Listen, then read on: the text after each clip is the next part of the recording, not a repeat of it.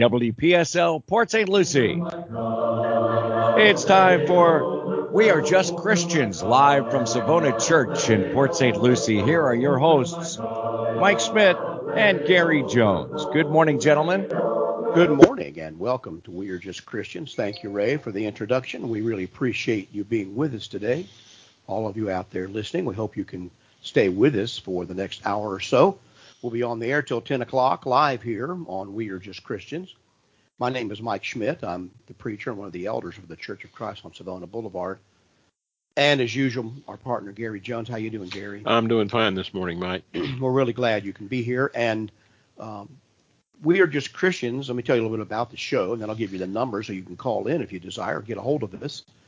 This show is about spirituality, all things spiritual. You don't have to be a believer in Christ to join in or listen to the show, participate. Hope it's not all just, as I say, inside baseball information. Something we talk about a lot of different topics on this show because we believe that all of life is spiritual and that all the topics we come into in normal society are addressed in a spiritual way. Many of them directly in the Bible, if not directly, indirectly.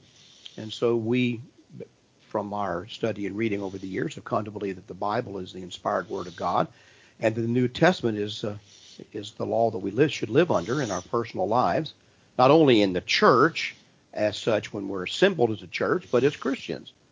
And the principles that the New Testament teaches about how to live apply really to all of us as human beings. So that's the basic premise of the show. We'd be glad to discuss the premises behind that, why we believe that, and also anything else that's on your mind. So whatever you're thinking about, maybe you're dealing with some kind of a problem or difficulty, you'd like to know what the Bible says about that, we'd be glad to try to help you, give you some references for that.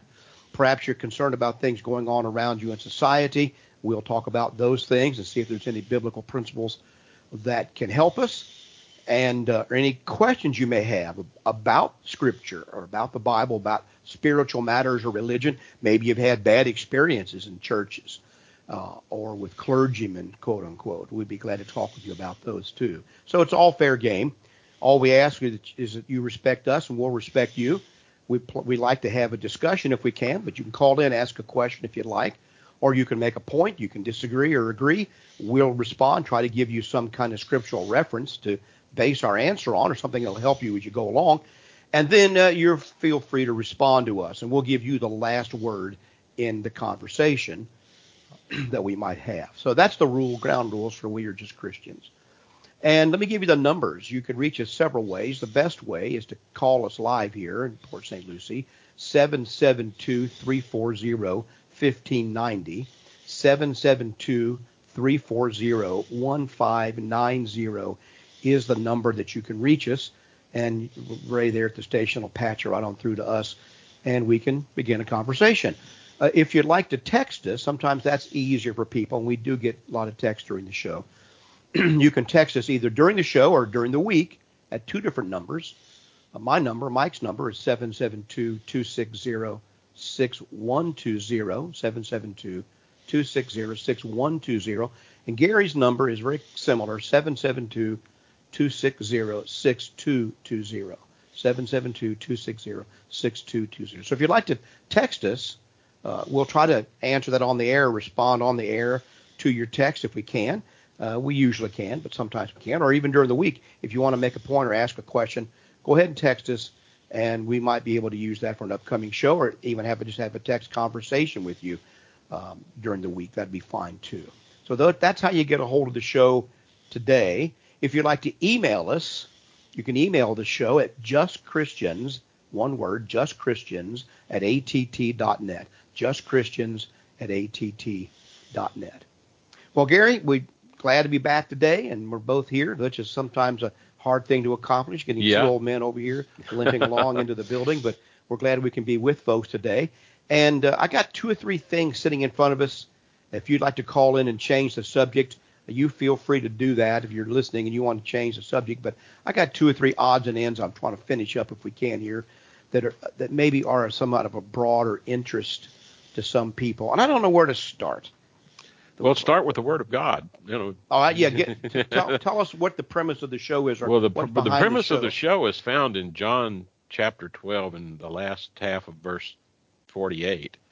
Basically, Jesus says, the word that I have spoken will judge him in the last day, talking to people who receive or reject his words.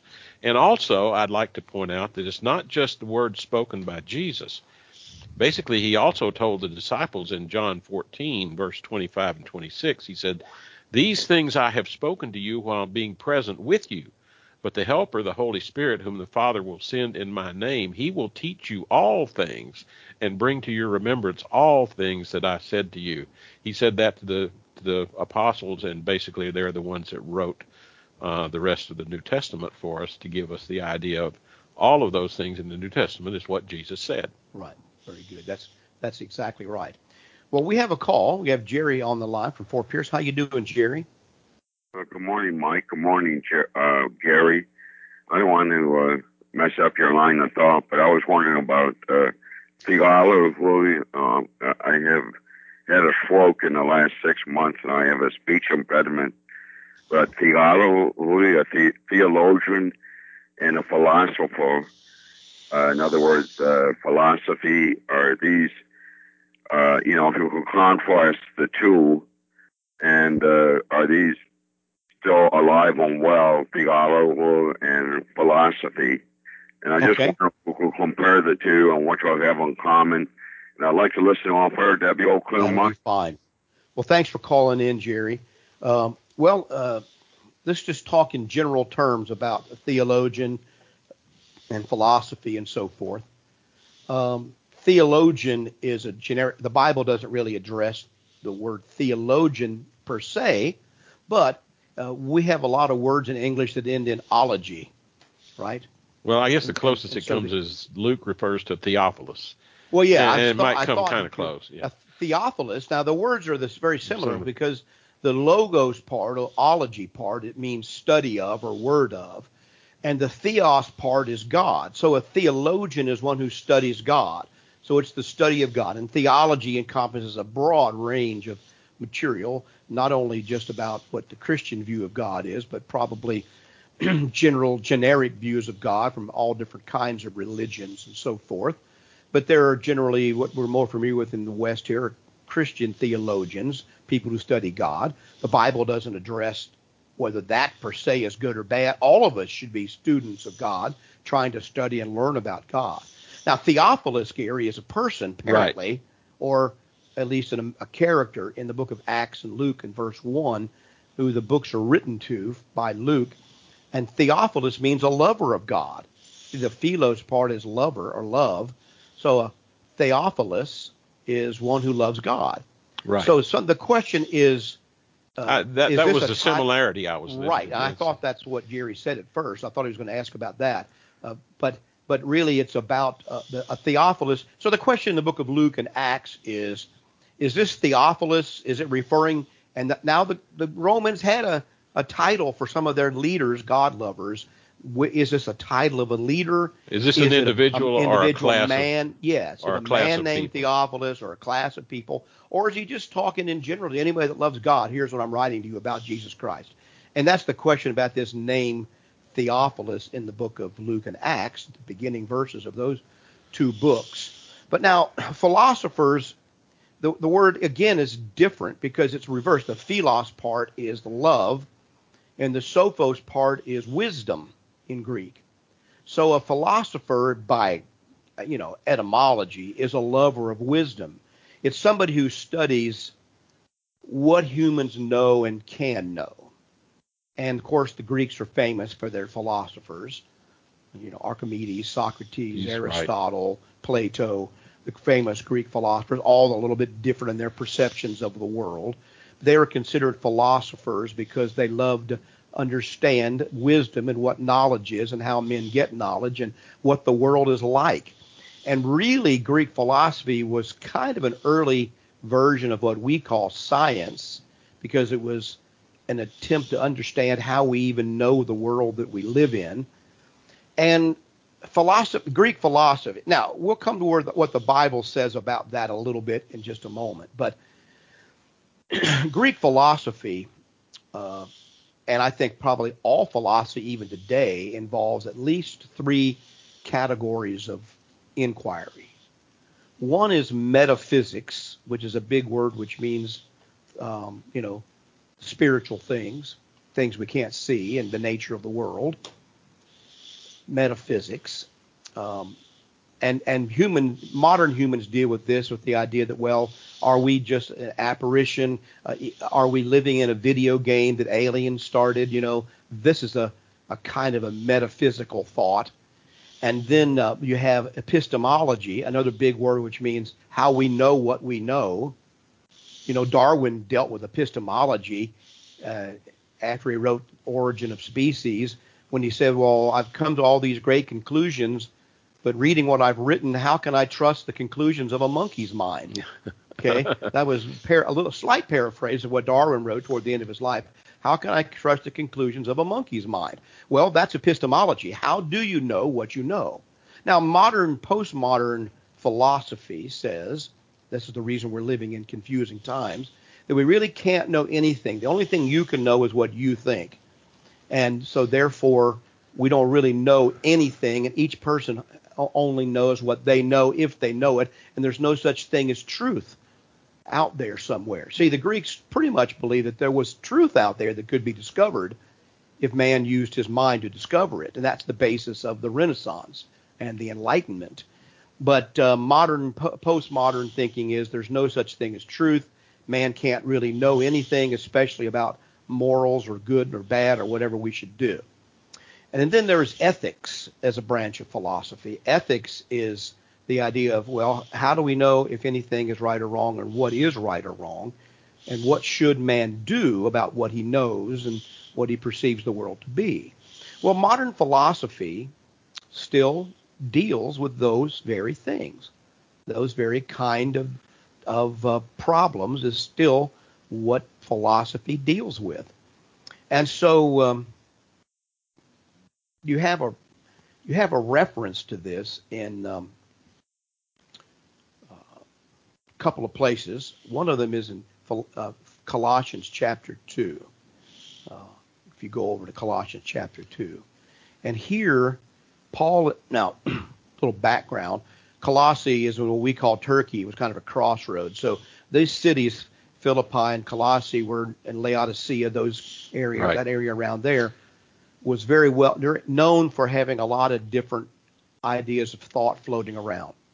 Kind of like if you go to Miami, Gary, where it's a center of trade, international commerce, there's a lot of different kinds of thought floating around. Go from one neighborhood or area to other, you're into something very different. Whereas if you live in Rantoul, Illinois, or somewhere out in the middle of nowhere, there's basically one way of thinking for the most part, and people don't even know what that is. But in Colossae, there were all these different world philosophies floating around, and the Christians were being influenced by them. They had become Christians, and now they're being influenced both by Greek philosophy, by mysticism from the East, and by Jewish thought, very strict religious law and so forth. And so Paul's concerned about these Christians, that they would not be led astray. So let me give you a little long reading here, Gary, starting in Colossians chapter 2, verse 1. For I want you to know what a great conflict I have for you and those in Laodicea. For as many of you have not seen my face in the flesh, that their hearts may be encouraged, being knit together in love. He's worried about their unity, and attaining to all the riches, to the full assurance of understanding, to the knowledge of the mystery of God, both of the Father and the Christ. So he's concerned. He wants them to understand they can have knowledge of God, knowledge of spiritual things, and a full understanding of what they need to know. And he says, in whom, that is Christ, are hidden all the treasures of wisdom and knowledge. This is Paul's maybe not so subtle way, however you look at it, of saying you don't need the philosophy of the Hindus of the East. You don't need Jewish mysticism. You don't need Plato and Aristotle to know what you need to know about God. You can have full assurance that because all the treasures of wisdom and knowledge are hidden in Christ. Now, if all of them are hidden in Christ, how much is left for Plato and Aristotle? Not much. Not much, right? But verse 8 really makes it. Now, I'm getting there. Okay? I'm getting ahead of you. Now, this I say, lest anyone should deceive you with persuasive words. These are these theologians and philosophers that use persuasive words to draw you away from simple faith in Christ. For though I am absent in the flesh, yet I am with you in spirit, rejoicing to see your good order and the steadfastness of faith in Christ. Don't lose the steadfast faith that you have. As therefore you received Christ Jesus the Lord, so walk in him.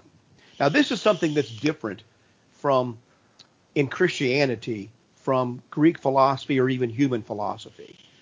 That it's about walking or living, doing what's right. It isn't just about thinking high thoughts and then doing whatever you want to do. It's about walking in Christ the way that you received him.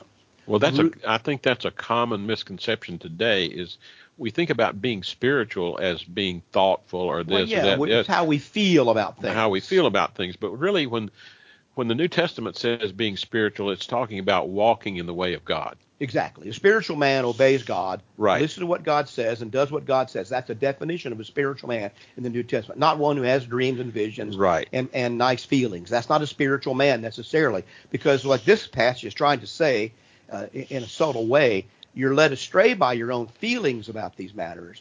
But he says, beware lest anyone cheat you, verse 8, through philosophy and empty deceit, empty words, according to the tradition of men, according to the basic principles of the world, and not according to Christ. For in him, in Christ, dwells all the fullness of the Godhead bodily, and you are complete in him, who is the head of all principality and power. So he goes on to talk more about some of the Jewish problems with this, the legalism and so forth, as we would say. But he says, people, you need to be aware as Christians, you can be cheated by philosophy and vain deceit. The vanity of worldly philosophers is just astounding here when you read about many of them. Their own pride and vanity in what they say that they know, or even they even tell you that you can't know anything very knowledgeably, if that makes any sense. That's the hypocrisy of it. With great swelling words of knowledge, they persuade you that you can't really know anything. And so you have this contradiction there. But he says here, you have everything you need in Christ. Don't be led astray by these philosophies you're hearing from men, and not live it according to the traditions of men, both Jew and Gentile, according to the basic principles of the world. They're just dealing with worldly principles that are not spiritual principles, and not according to Christ.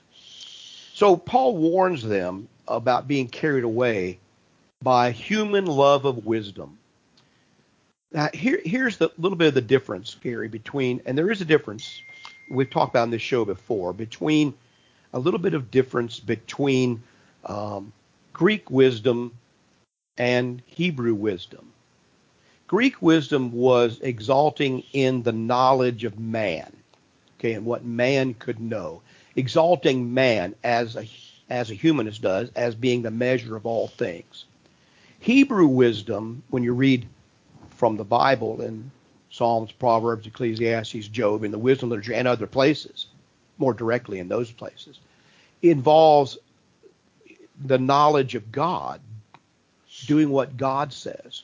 Well, that's why Solomon can. Oh, go ahead. Well, that would fit with basically, I think, with what Paul is saying. In the Christian should be that way too. In 1 Corinthians chapter 1, verse 20, he says, "Where is the wise? Where is the scribe? Right. Where is the disputer of this age? Has not God made foolish the wisdom of the world? For since in the wisdom of God, the world through wisdom did not know God, it pleased God through the foolishness of the message preached to save those who believed. For Jews request a sign and Greeks seek after wisdom, but we preach Christ crucified, to the Jews a stumbling block, to the Greeks foolishness. But to those who are called, both Jews and Greeks, Christ, the power of God and the wisdom of God, because of the foolishness of God is wiser than men, and the weakness of God is stronger than men." Basically, he's saying the same thing in a little bit different words. Exactly. Now we got a text from John, which I want to comment on in just a moment, but let me just say this first. He uses the word wisdom, and he warns them about a kind of wisdom there in that passage. The Bible is not against wisdom. The Bible just defines wisdom for us. Not just any old way, but it says it's the wisdom of knowing God. That's why the book of Ecclesiastes ends with, hear the conclusion of the whole matter when all has been heard. Fear God and keep his commandments, for this is the whole of man. So in all of his discussion about how to get wisdom, Solomon finally came to the conclusion that true wisdom is only found in listening to what God says and following his word. Now, men think wisdom is found in great, lofty, complicated ideas, in their own thoughts, and so people get caught up today. Even somewhat uneducated people get caught up in their own thoughts about how the world really is. They don't go to the Bible and find out how the world is or what men should do in their own philosophy about how things should work.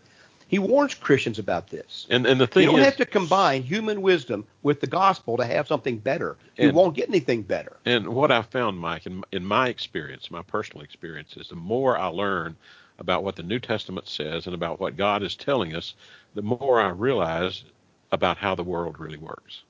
Yes, it isn't.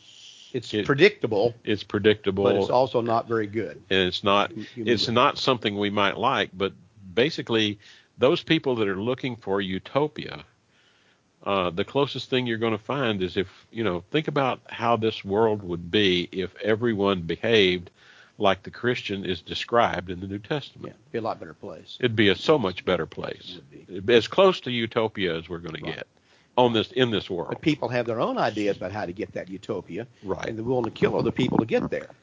Strangely enough, but the idea then, so I'm not against wisdom. Wisdom is important as long as it's the right wisdom coming from the Bible, and that gives you a complete wisdom. Now then, there's human wisdom, which is just, well, for example, human wisdom says sleeping together is just as good as being married.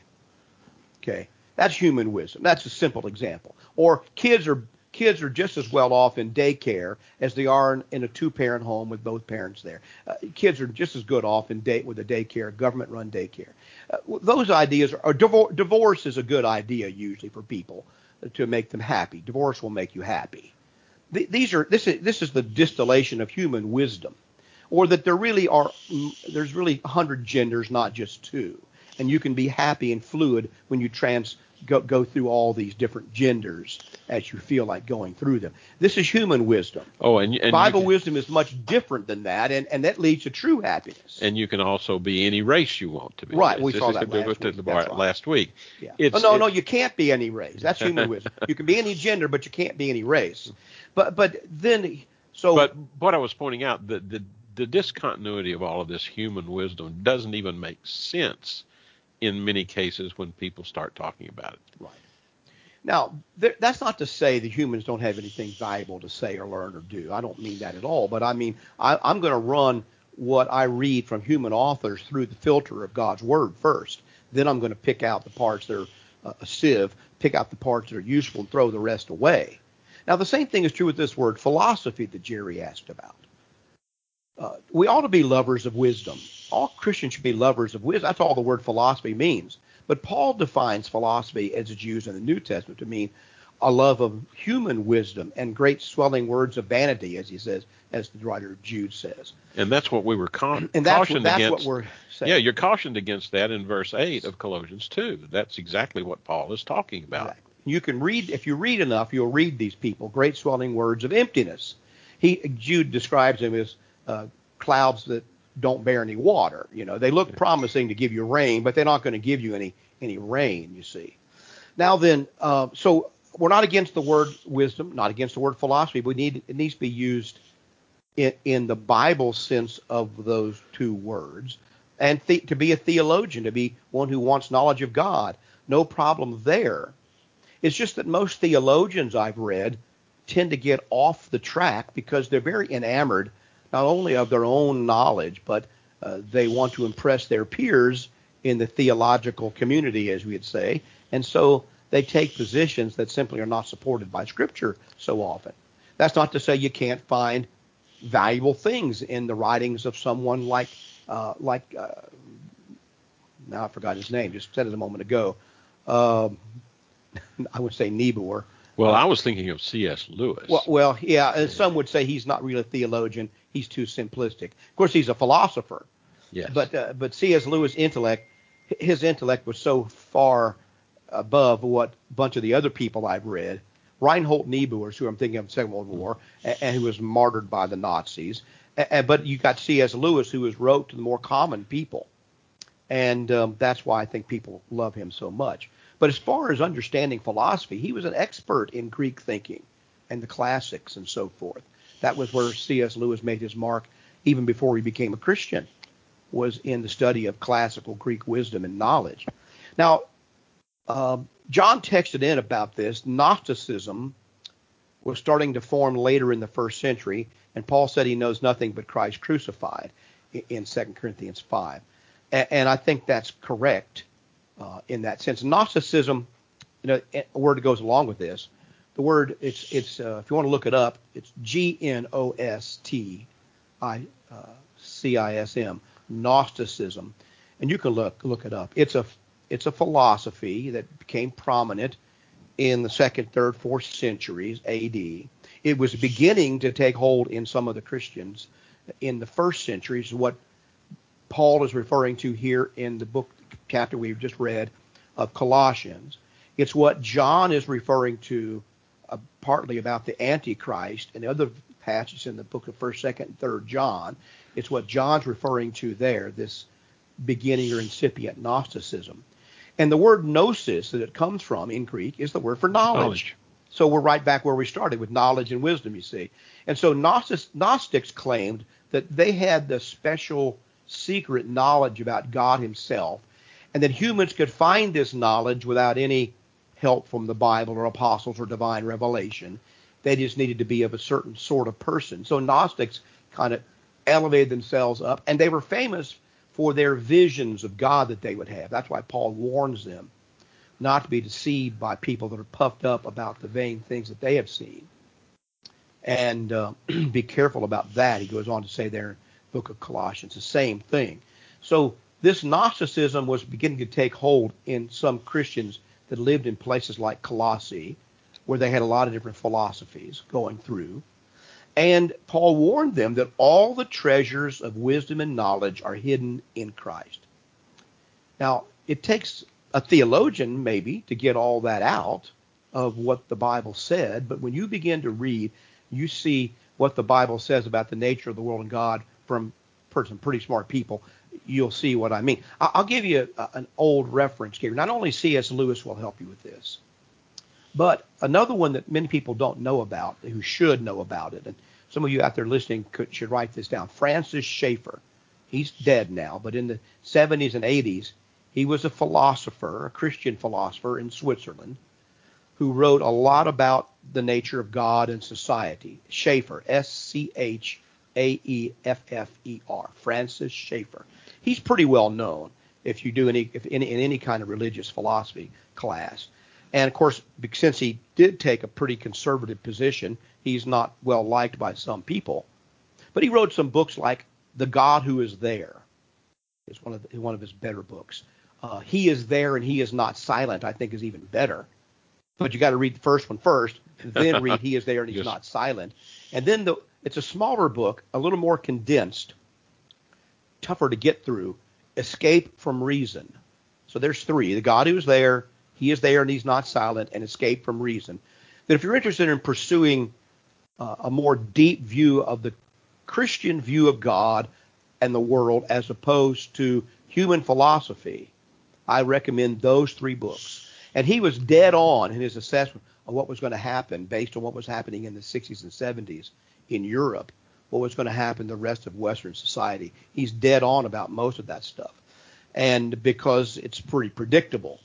But I recommend Francis Schaeffer to you, as well as C.S. Lewis, as a place to start to look at some of these kinds of things. If you're interested in a Christian view of wisdom and philosophy and how we know what we know. And he in these books, Schaeffer compares the God of the Bible and Jesus Christ to the pagan gods, what I would call pagan gods of Greece and Rome, even the gods of modern people. He compares those two and shows you superiority of Christ in those books. And he was writing to he worked with students in the universities of Europe at that time to give them a basis for Christian thought. And so, anyway, I recommend them highly. They were influential in my thinking way back there, and I still think they're valuable today, if you're interested in that.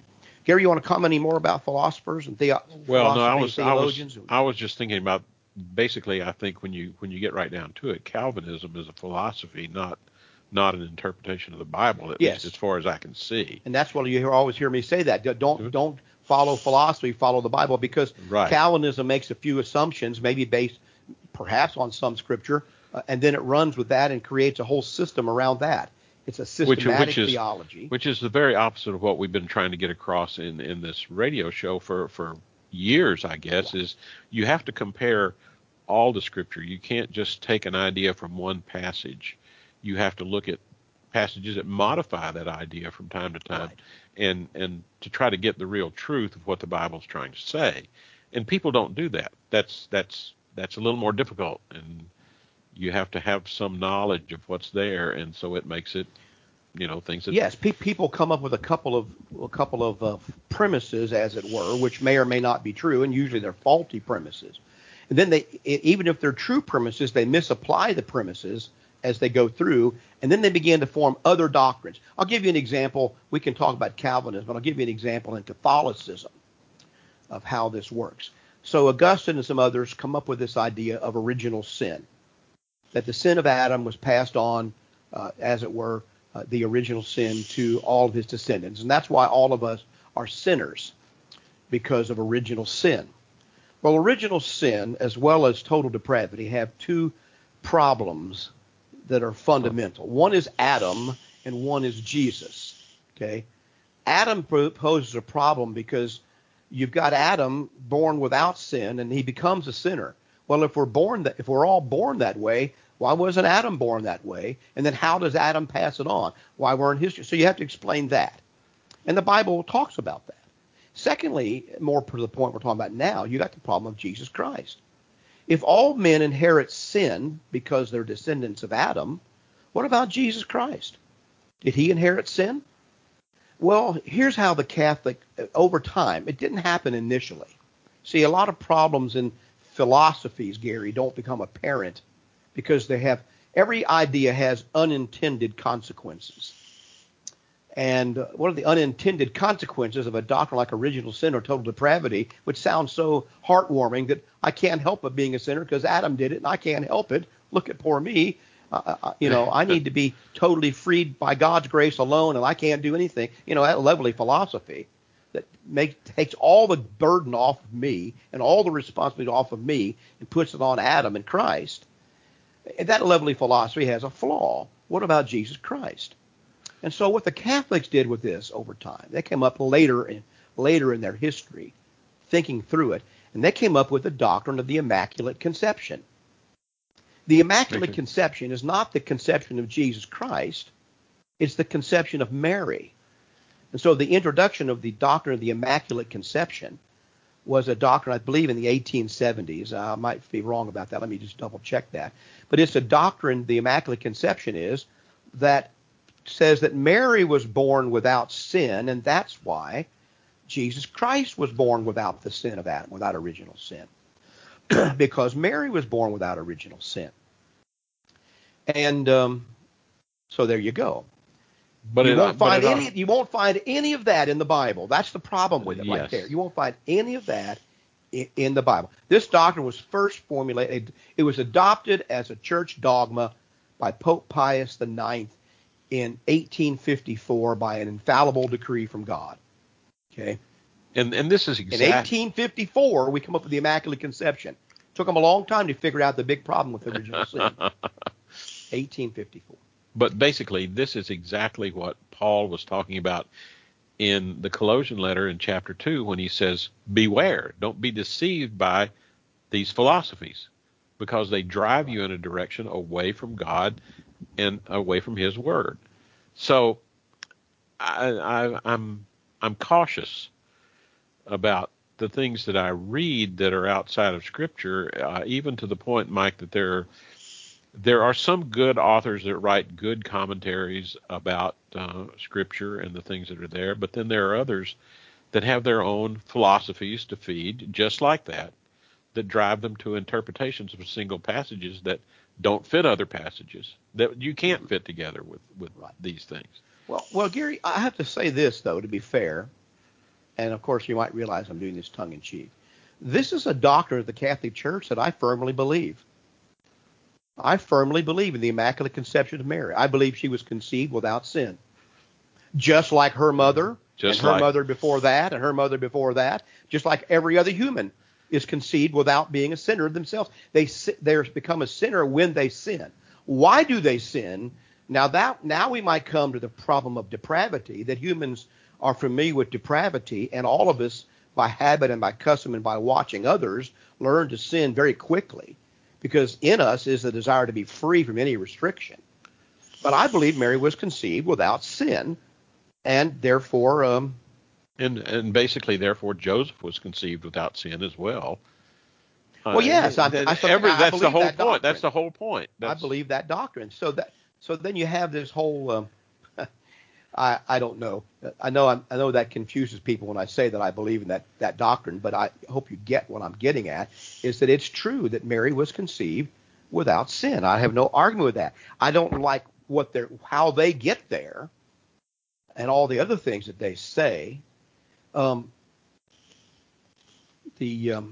John texts in. Oh, I'm looking at the wrong verse. No wonder John texted in that Paul didn't want to know anything except Christ crucified. He says in 2 Corinthians 5:16, therefore from now on we recognize no one according to the flesh, even though we have known Christ according to the flesh, yet now we know him in this way no longer. For if anyone is in Christ, he is a new creature. I think what he's trying to say in these verses, partly what John is getting at, is that it doesn't matter whether a person is a rabbi or not a rabbi or whatever the case may be. I'm only going to recognize as authoritative those that God recognized as authoritative. High up intellectuals who view people like me and you, Gary, as very bound up by our own limited knowledge, and we are so brainwashed that we believe the things that we do about the Bible and Jesus. Well, my take is completely opposite of that. People living in a world that the only way you can ever believe something if you can prove that some other great intellectual believes it, and you have to follow in certain philosophies, and some expert has to say it before you'll believe it's true. You're the ones that are locked into a world that you can't get out of.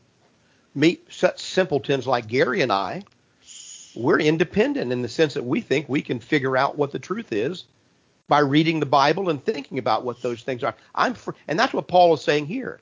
I don't need a rabbi. Paul said, I don't need a rabbi to tell me how to think about Christ and what's good or bad. That when you read what Paul has written, you can understand his knowledge of the word of God. And so he was trying to show these Corinthians who had been taught to doubt his authority, that his authority came from God, and he didn't need some man with a PhD to back him up before it was true. I can give you stacks of things in a few minutes here written by PhDs that are ridiculously false and not even very smart. Well, I'd rather have one statement from Scripture than a stack of writings by PhDs on any particular subject. Now, they would say, well, that makes you ignorant. No, it makes me actually a thoughtful person, that I can think and see through some of this stuff. So, yes, I can argue with Immanuel Kant. Well, yes, I can argue with Charles Darwin. Yes, I can set aside Aristotle when necessary. And that's what the Bible calls you to. Listen to the Word of God as revealed in the Scriptures in a way you can understand and go with that. It all goes back, I think, Mike, to pride. Jesus said in what I said sounds very John 5 and verse, let's see, I believe it's in verse 44, not far from some verses we were talking about. But he says, how can you believe who receive honor from one another and do not seek the honor that comes from the only God? Basically, what we're doing when you're looking at all this philosophy and saying, well, I can't believe it unless, it's stated through all these people, you're saying, I'm looking for that honor. He talked about I think it's in John let's see, verse 42. I'll find the reference. Nevertheless, among the chief rulers, also many believed on him, but because of the Pharisees, they did not confess him, lest they should be put out of the synagogue. For they loved the praise of men more than the praise of God. Society is driving us away from God. Society is driving, I think you had an article in the bulletin today about how Christians are being criticized every day. Pretty soon, many people who profess to be Christians are going to fall into exactly the same category as these chief rulers who believed on Jesus to some degree, but not enough to confess him or come out. Because this is exactly where Christian philosophers and theologians are today, for the most part. Exactly. So, and that's why they get a bad name among us, lowlifes in religion, because they don't take positions that accord with the Scriptures. They deny the virgin birth of Christ. They deny the resurrection. Because they seek honor from each other rather than from God. They have presuppositions and reasons for those positions, but that doesn't mean that we can agree. I have people say, well, how can you contradict Martin Luther? Martin Luther was 10 times smarter than you were. And I agree with that. He was. He knew like 7 complicated languages before he was 18 years old. Martin Luther had a whole stack of PhDs in Europe when they actually meant something. They weren't PhDs in basket weaving. So Martin Luther was an extremely smart man. So was John Calvin. No, I don't deny that. But that doesn't mean that they were correct in their interpretations of Scriptures, because they were all, as human beings, they were both led by their own passions and desires, their own background.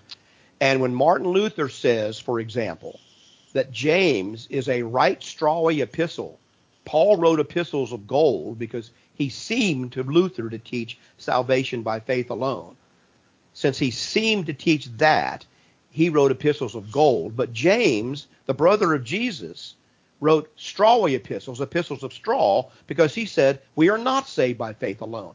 Well, I don't have to have a PhD to understand that I don't agree with that, and there I am going to agree with that idea about the book of James, and or that I can't understand both Paul and James in a sensible, rightful way to believe that we are saved by faith, but we're not saved by faith alone. That we're not saved by the works of the law, but we're saved by the grace of Christ. I can understand that without going where Martin Luther went with it, or where John Calvin went with it. So anyway. But they had a particular purpose in mind. And if you're not careful, you get into these same situations where basically Jesus talked about in John 5:44, how can you believe?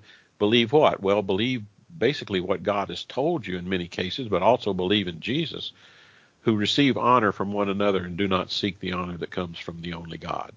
We have to seek God honestly. And that's hard, Mike, I think in some cases. That's hard for us to do. Seeking God honestly uncovers what's in our heart, and sometimes what's in our heart is not pretty. Right. And you have to be able to recognize that and put it away. That's when we talk about repentance and baptism, being able to put those things away is the hard part. One of the things that I have always appreciated about C.S. Lewis from the time I was a young man, and I don't think he says this anywhere, but it's something that comes apart. He is one of the few writers that I had run into and have run into who was able to kind of lift himself above his own upbringing and background enough to see a broader picture. He can kind of get out of his own English 20th century background enough to give me a better oversight of it all. And he's able, therefore, to judge himself more accurately and see what it is. Some writers are just locked into their philosophy. And that's where we get caught up reading different political points of view and different things on the internet, even religious points of view. And sometimes we're forgetting these people have a very narrow view of the world and of wisdom and of understanding. And not that they don't have anything valuable to say. We've got to get beyond that just a little bit. Now, I asked, John texted in and said that in 2 Corinthians 5:16, Paul had a change of philosophy regarding Jesus. And so I asked him what he meant by that.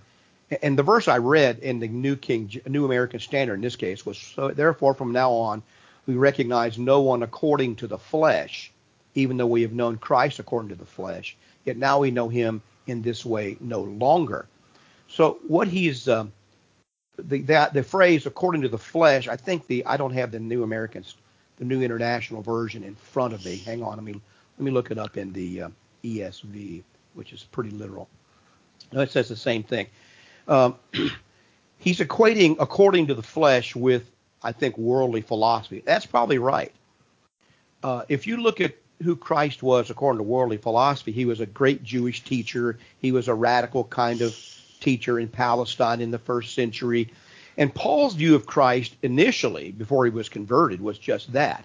This is a new rabbi trying to seize a position, and he's contradicting the law of Moses. He's getting disciples for himself. And Paul was, because of that worldly view, was going to crush Jesus and his disciples.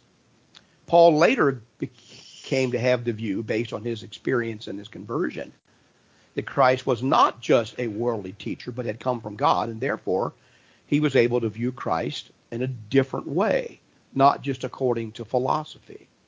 So there's a way that a lot of these so-called Christian writers, they look at the New Testament or look at what Christ says. And they look at it from the standpoint of he's just like Muhammad or Gandhi or someone like that, and they read his writings in that way, rather than seeing him for who he is in truth. Well, now, sometimes one can get you to the other, but... Well, if you read what he said in a lot of cases, you can't come to that conclusion. I keep going back to C.S. Lewis again.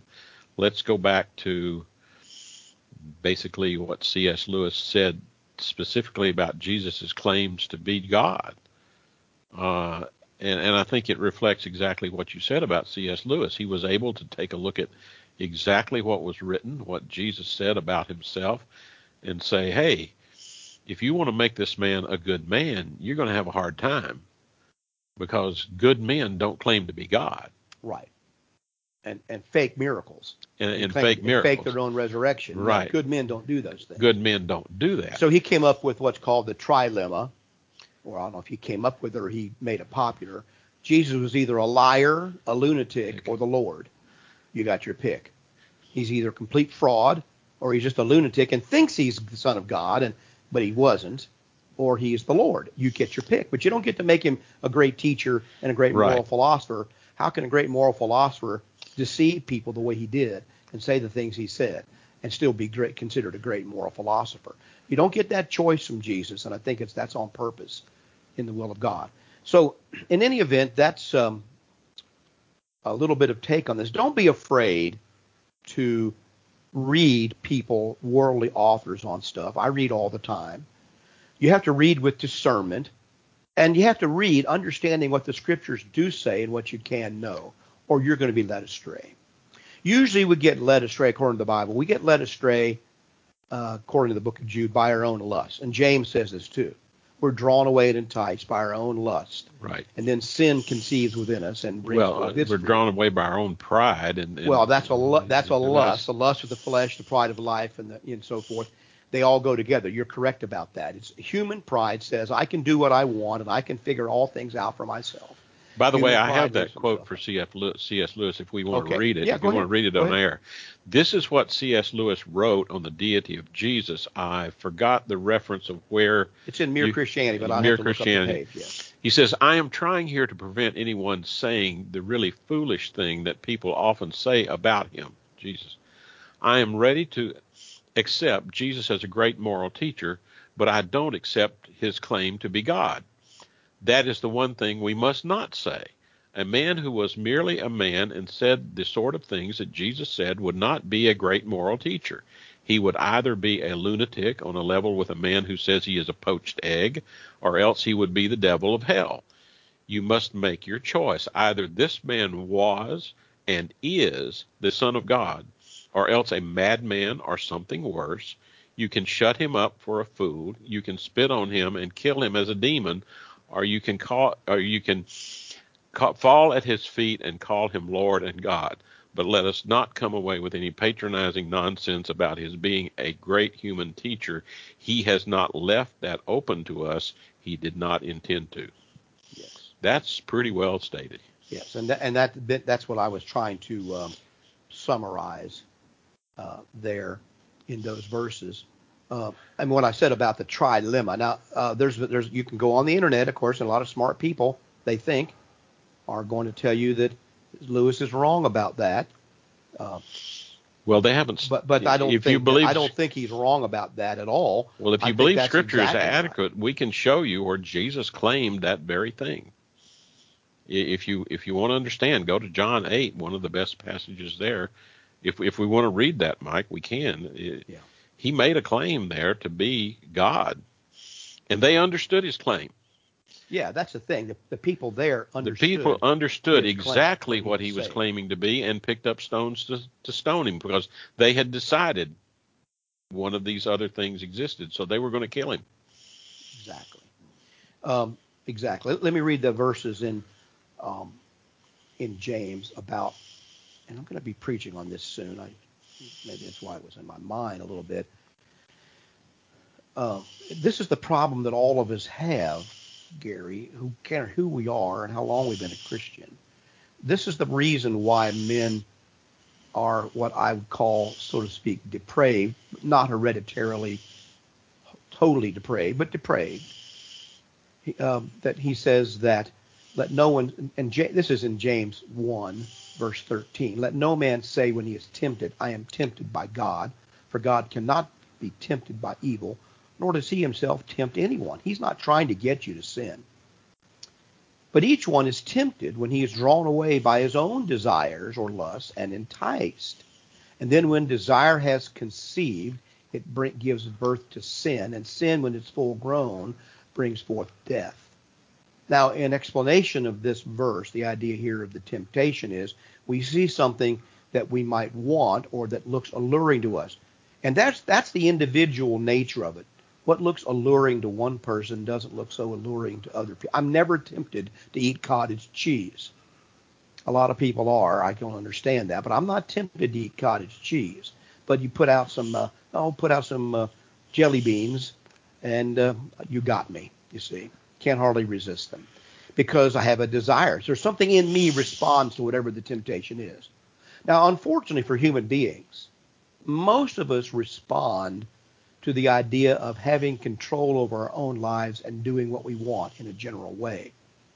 And so he says, when you were tempted, then we get drawn away by our own desires. Drawn away from what? From self-control, from God, from a correct or right state. And we're drawn away by our own desires and enticed. Then when desire has conceived, it gives birth to sin. The word conceived in Greek means taken hold. The Greeks viewed conception as a woman's body being taken over by a fetus. That's what they meant by conception. Seized is another word for it. So we are tempted by something and we think about it, and at some point in time, oftentimes, if the desire is great enough, that desire takes hold of us, we act upon it, and then we sin. It gives birth to sin. So there's a process that takes place. It's not instantaneous. It's a way of thought. Well, you can see with Adam and Eve, they saw something that they wanted, that they would desire to make them wise, it said. They could be like gods. It was beautiful to look at, tasted good, and so their desire said, I want it. I don't care what God says. I want it. And they took it. This is the problem. I sin in the same way today. When I sin, it's because I want control of my own life. I'm going to do what I want, and I do what I want. That's when sin sets in.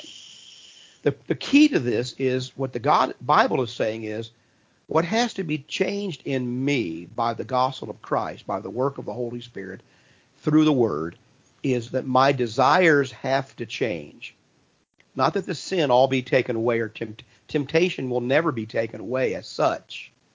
But my desire for that has to be taken out of my heart. So that what replaces my desire is what replaced it in Paul, a desire to obey God and do what he says. Knowing that what he says is good and right and correct for me, I do what he says. Even if I don't understand all of it. I mean, I understand it, and at times my desires may still be a little bit toward that temptation. I do and act and think the way God wants me to because it's what's good for me and it's what's pleasing to him. And that's what has to be changed in me. And that takes place through the power of the Word acting on my heart.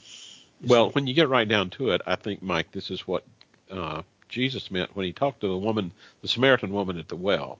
And he said, the time is coming and now is when those who worship God will worship him in spirit and in truth.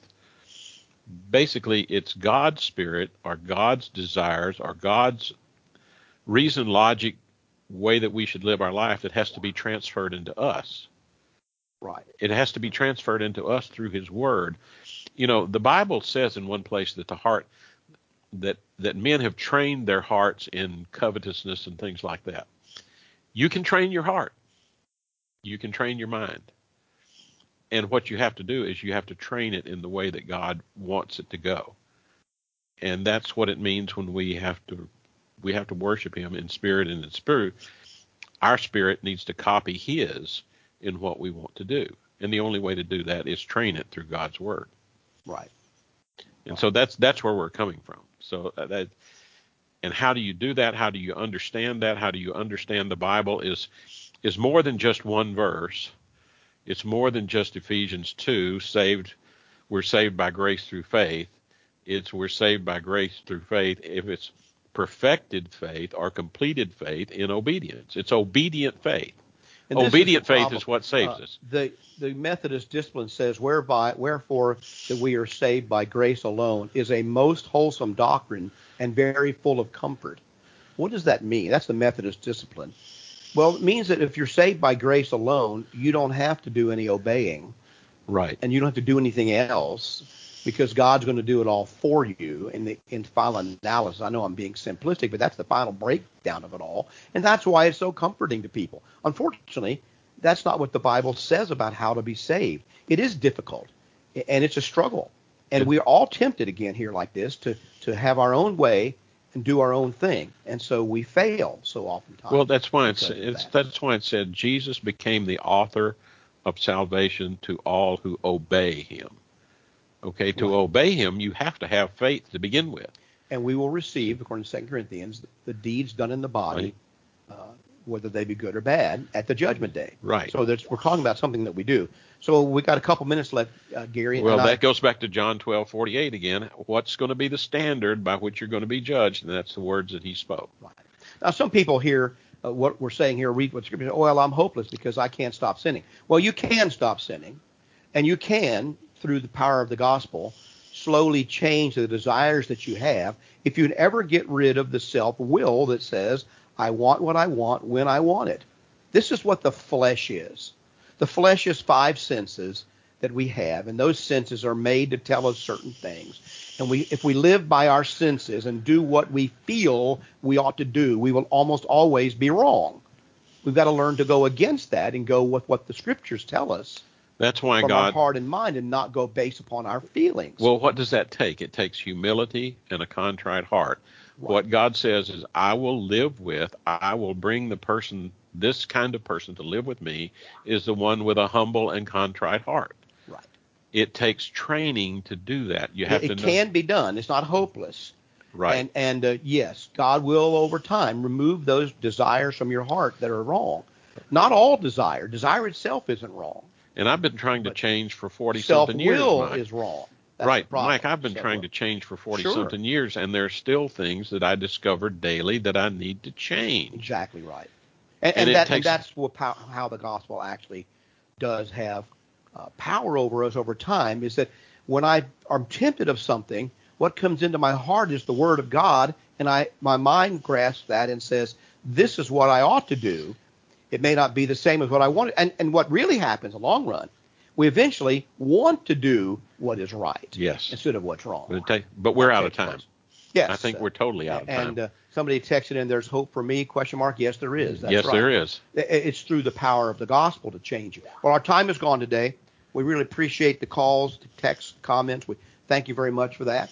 Hope it's been of some benefit to you to think through this with it here on the air. We'd like to invite you to take a look at our website, which is wearejustchristians.com. Wearejustchristians.com is the website. Lots of resources, including recordings of this show. We'd also like to invite you to come and be with us anytime you can. 2196 Southwest Savona Boulevard here in Port St. Lucie. We'd love to have you this morning at about 10:10 for our Bible class, 11 o'clock for our worship, 7:30 on Wednesday night. Thank you for listening this week. Hope you can tune in again next week to We Are Just Christians. May God bless you. You've been listening to We Are Just Christians live from Savona Church in Port St. Lucie with your hosts Mike Schmidt and Gary Jones.